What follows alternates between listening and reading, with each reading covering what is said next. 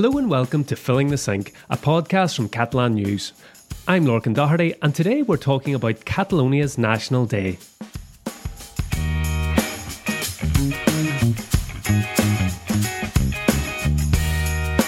La Diada Nacional de Catalunya, or just La Diada for short, is celebrated every year on the 11th of September. On this week's podcast, we'll be looking at the history behind the holiday, all the way back to 1714, and more recently talking about how in the last decade, La Diada has become a focal point for mass demonstrations for independence campaigners. Joining me today is Alan Reid-Thrall. Hi, Alan. Hi, Lorcan. September 11th is obviously a date etched into people's minds because of the 2001 Al-Qaeda attacks on the Twin Towers in New York. But for Catalans, Alan, that date, the 11th of September, it has a completely different significance going all the way back to the beginning of the 18th century. Yeah, exactly. So the 11th of September of 1714, it was the day that Barcelona fell to the Bourbonic troops in the War of Spanish Succession. Basically what happened is that Charles II of Spain died without children. And there were two guys in Europe who say, hey, I think I can be the heirs to this throne. And it was Philip of France, like he was a Bourbon. And then there was Charles of Austria from the Habsburgs. And, well, Catalonia backed the wrong guy. Right. And it backfired. and then, like, when the war ended, they made them pay for that. So it's a strange day, maybe. It's not exactly something to celebrate, is it? No, it's a defeat. It's a defeat. Celebrating a defeat, like that's quintessentially Catalan. Yeah, well, it's a bit like the Ireland football team as well. That's good. But that defeat that's remembered, hundreds of years later, it's really stuck with people. It has a lot of historical significance, obviously, this 1714 date. Yeah, exactly. It's regarded as the year, basically, when Catalonia lost like its political institutions and became part of Spain. Like it had been part of Spain, so to say, because when the Queen Isabella of Castile and King Ferdinand of Aragon got married, they are like the so-called Catholic monarchs of Spain. That's when Spain was officially unified. But Catalonia, as part of the Aragon crown, still kept some political autonomy, which was lost when Philip V won the war. That's a good history lesson, Alan. How do people then celebrate the Diada, or how have they in the past as well? Well, I guess it's not that different from like how other countries celebrate their national day. Like, of course, we have our kind of national heroes, so to say. They're like Rafael Casanova, who is the conseller en cap de Barcelona, like the kind of the head councillor of Barcelona, basically the highest authority in Barcelona at the time when the Bourbonic troops conquered the city. So there are like statues of this guy in many places. He's actually from my hometown, from Moya. So we have a sculpture of Rafael Casanova there, and people will bring flowers and make like emotional speeches, like the Catalan anthem will be played. This kind of things. Okay, so the Catalan anthem you mentioned, and we're going to play a little bit of it. Okay, let's have a listen.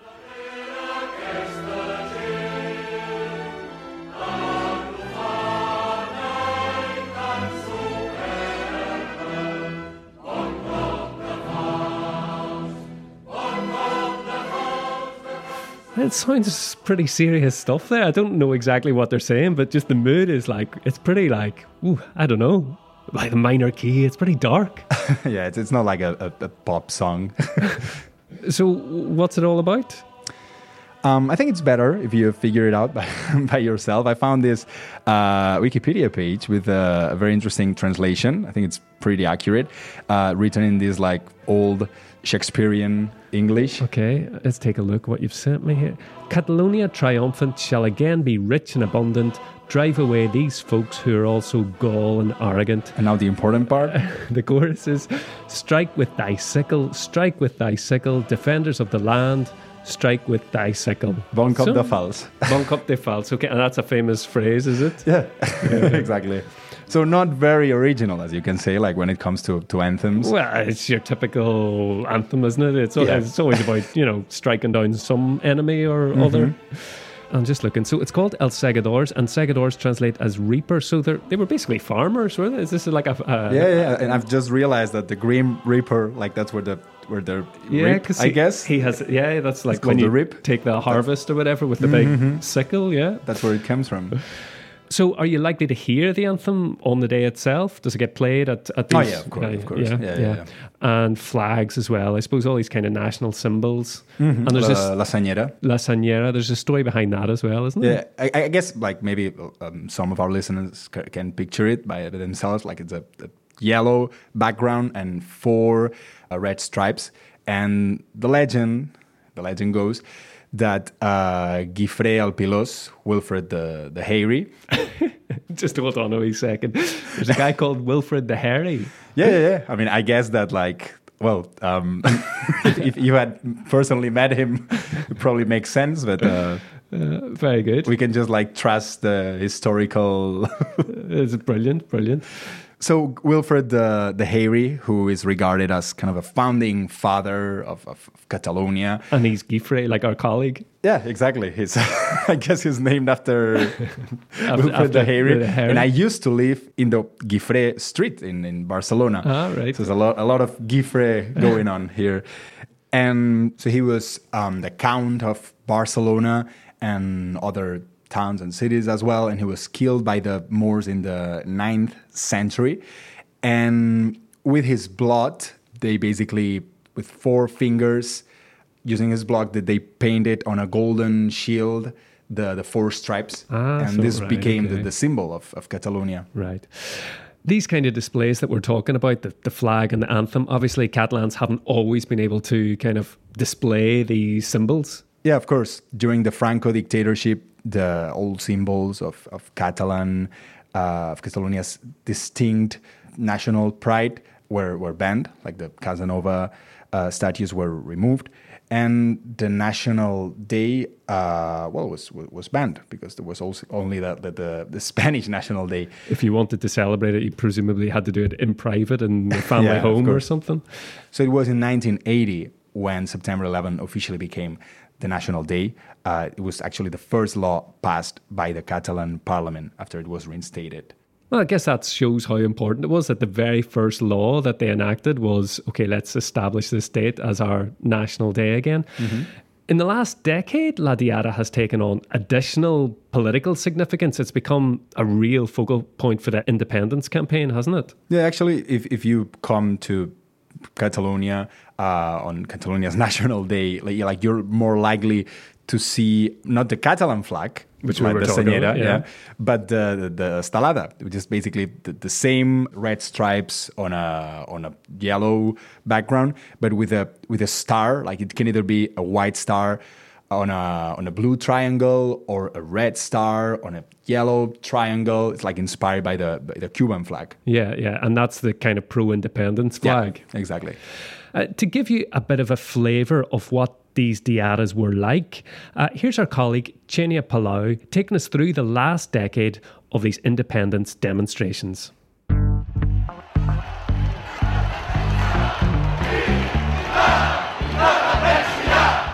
The 2012 Diada marked a turning point.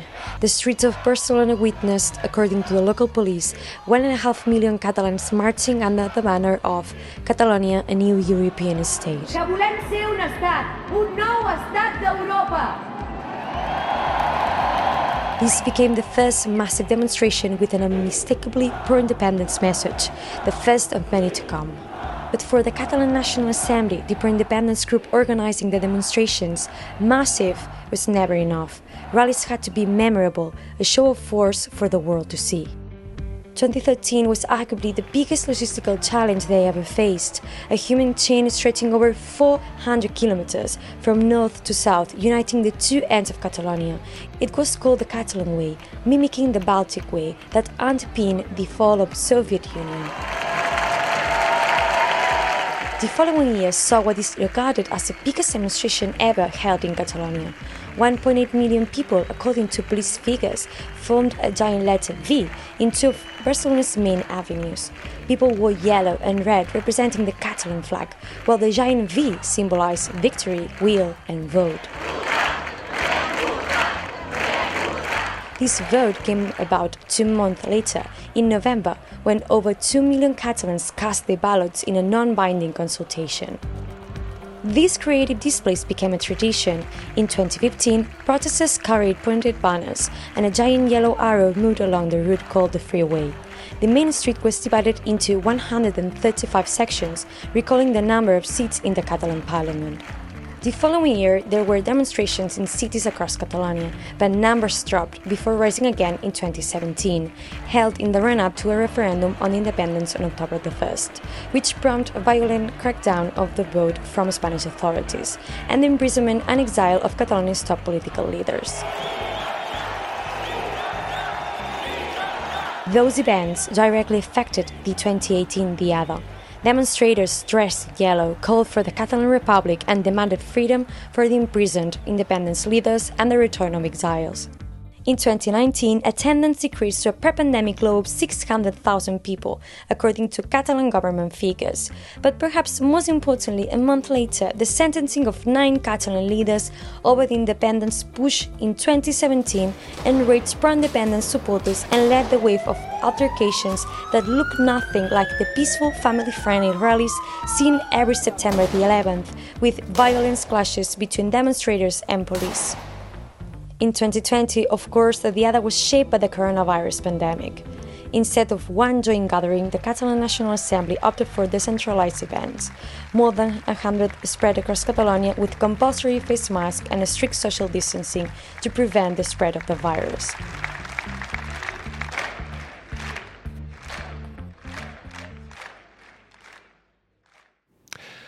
That was Xenia Palau. Alan, you've covered several of those Diadas as a journalist. What's it been like? Yeah, I mean, I started working as a journalist a decade ago, and that's when the big pro-independence rallies started. So I'd go to Barcelona or wherever the demonstration was being held, and there's been a lot of discussion regarding the numbers, like exactly how many people went there. But once you were there, you realize that, like, regardless of like the actual figure, you've never seen that many people together in your life. Yeah. Like it was extremely crowded. It was full of people. You got like this weird feeling of kind of exceptionality in a way. Like for instance, with the pandemic, we've seen like empty cities, and you felt like, oh, like this is something is happening. Something strange. So with the demonstration, it was kind of the same, like the opposite. Instead of empty, it was full of people, and you basically saw like the urban space transformed by hundreds of thousands of people who were protesting. And the atmosphere, like, you know, was there? These were totally non-violent as well, wasn't it? I suppose it should be said. Yeah, totally peaceful.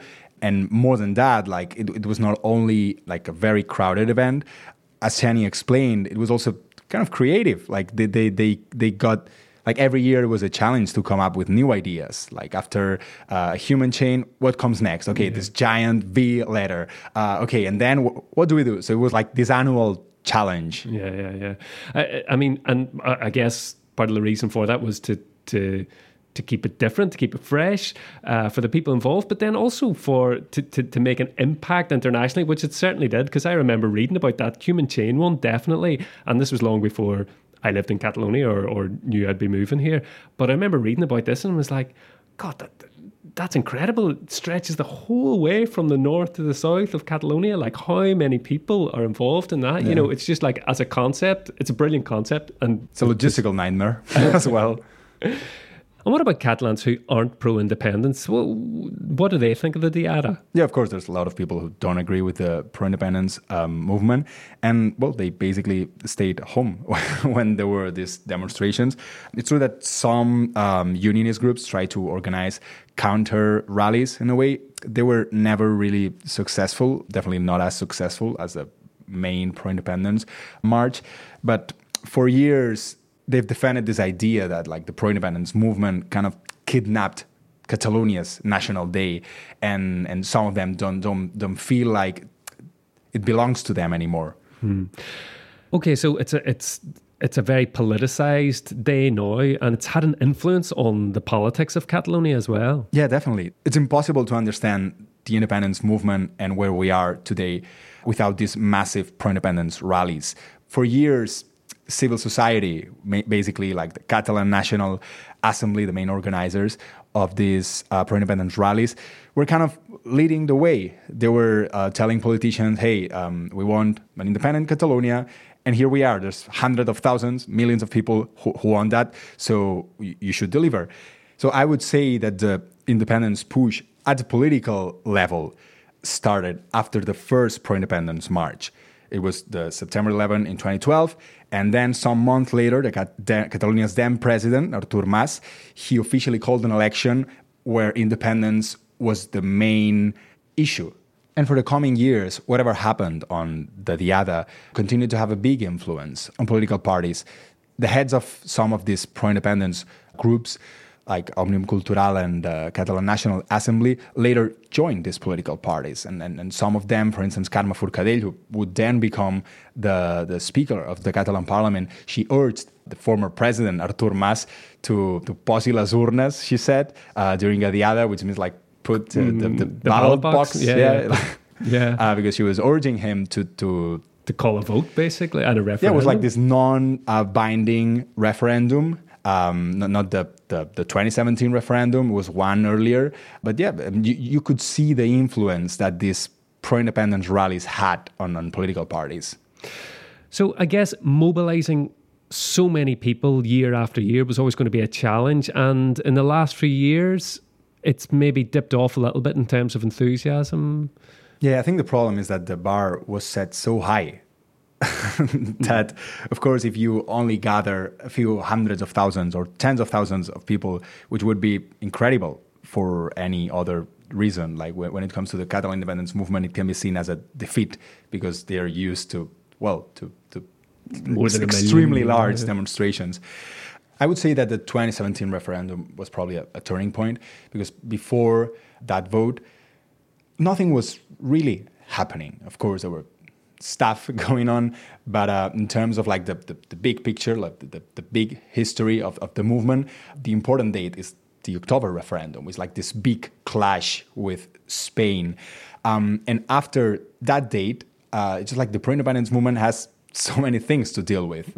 Like there's the imposed direct rule from Madrid. You have like all these political leaders in jail or exiled. And there's the question of like what comes next for the pro-independence movement. Like this push to hold a referendum and declare independence has failed. So what's the next strategy? Before the Diada was the moment when the pro-independence movement said, hey, we're here, we're still here. But after the referendums, like how could you forget that the independence movement was not here? Because like there were so many things happening. So obviously people didn't necessarily maybe want to put so much energy on that day. But still you would see massive turnouts. So I'm just talking about like this maybe change in not in mentality, but like the significance of this day. Like before it was only about that day. After the referendum, there were many more things going on. And of course, last year, as you would expect, the attendances was well down for safety reasons. That was marked by the pandemic. And this year as well will be marked by the pandemic. Yeah, it will be somehow different because last year it was like just like this very decentralized events. Now the Catalan National Assembly is planning to hold a single massive demonstration in Barcelona, trying to gather as many people as possible. And well, we'll see how that goes. And if you're listening to this podcast just as we publish it on Saturday on La Diada, we'll have plenty of coverage of the demonstrations this year, as always, on catalannews.com. Yeah, it's the afternoon, 17 hours and 14 minutes. That's the time. So yeah, it's always this time. Harken all the way back to the year 1714.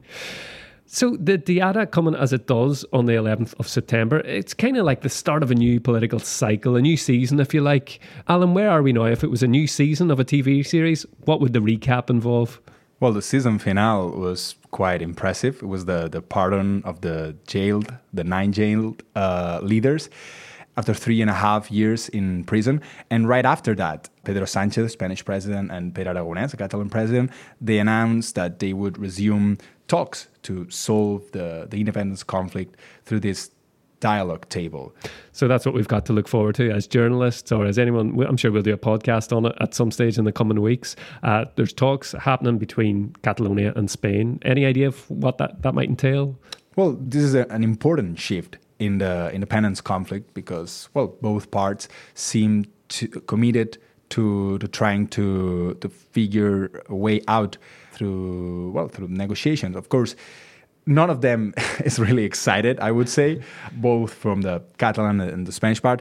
In the Catalan side, Esquerra Republicana, the party of President Pere Aragonès, has faced a lot of criticism, actually, for engaging in these talks, like their allies in the government, Junts per Catalunya, and also the far left CUP, and even the organizers of La Diada, the Catalan National Assembly. They are extremely wary of these talks. They don't trust the Spanish government. They believe that ultimately it will just serve to whitewash the Spanish government in a way, to make it seem as if they're doing something to address this conflict, when in fact they might not be willing to really concede a referendum, which is the ultimate goal of these talks for the Catalan part. Yeah, I mean, in the run-up to the Diada on the streets just of Barcelona, I've seen plenty of slogans saying, basically, we don't care about these talks. We want an independent Catalonia or whatever. So, yeah, on the Catalan side, they're not maybe all quite singing from the same hymn sheet. And on the Spanish side, they're kind of ruling out a referendum. And of course, you have all the more like right-wing parties, opposition right-wing parties, criticizing the left-wing government for being willing to sit at a table with these pro-independence parties. Well, that's all to look forward to. We could talk all day about that, but our time is up. We've just got time, Alan, for our Catalan phrase. What is it this week? So I was thinking about like this bellicose stuff going on, like with the War of Succession, like 1714. And there's a phrase that came to my mind, Endavant les atxes. Endavant les atxes. Because I thought that atxes referred to some kind of axes that they used in combat, maybe. But apparently it doesn't. Like, it refers to some long candles that are used in religious processions that like lead the procession. Right. And the phrase means like to try to overcome difficulties, like, okay, let's go, like, we know it's going to be hard, but like, here we are, come on, let's... Endavant les atxes. Endavant les atxes. Sí. And that's all for today. Happy Diada de Catalunya to all our listeners. Do people say that? Do you wish people a happy Diada, Alan? Bona Diada. Bona Diada. I guess, yeah, you can say that. Thanks for tuning in. Thanks for joining me today, Alan. Thank you. And thanks to Genia Palau, who we heard from earlier too as well. We'll be back again with another episode of Filling the Sink next Saturday. Until then, from me, Lorcan Doherty, and all of us here at Catalan News, take care, bye for now, adeu.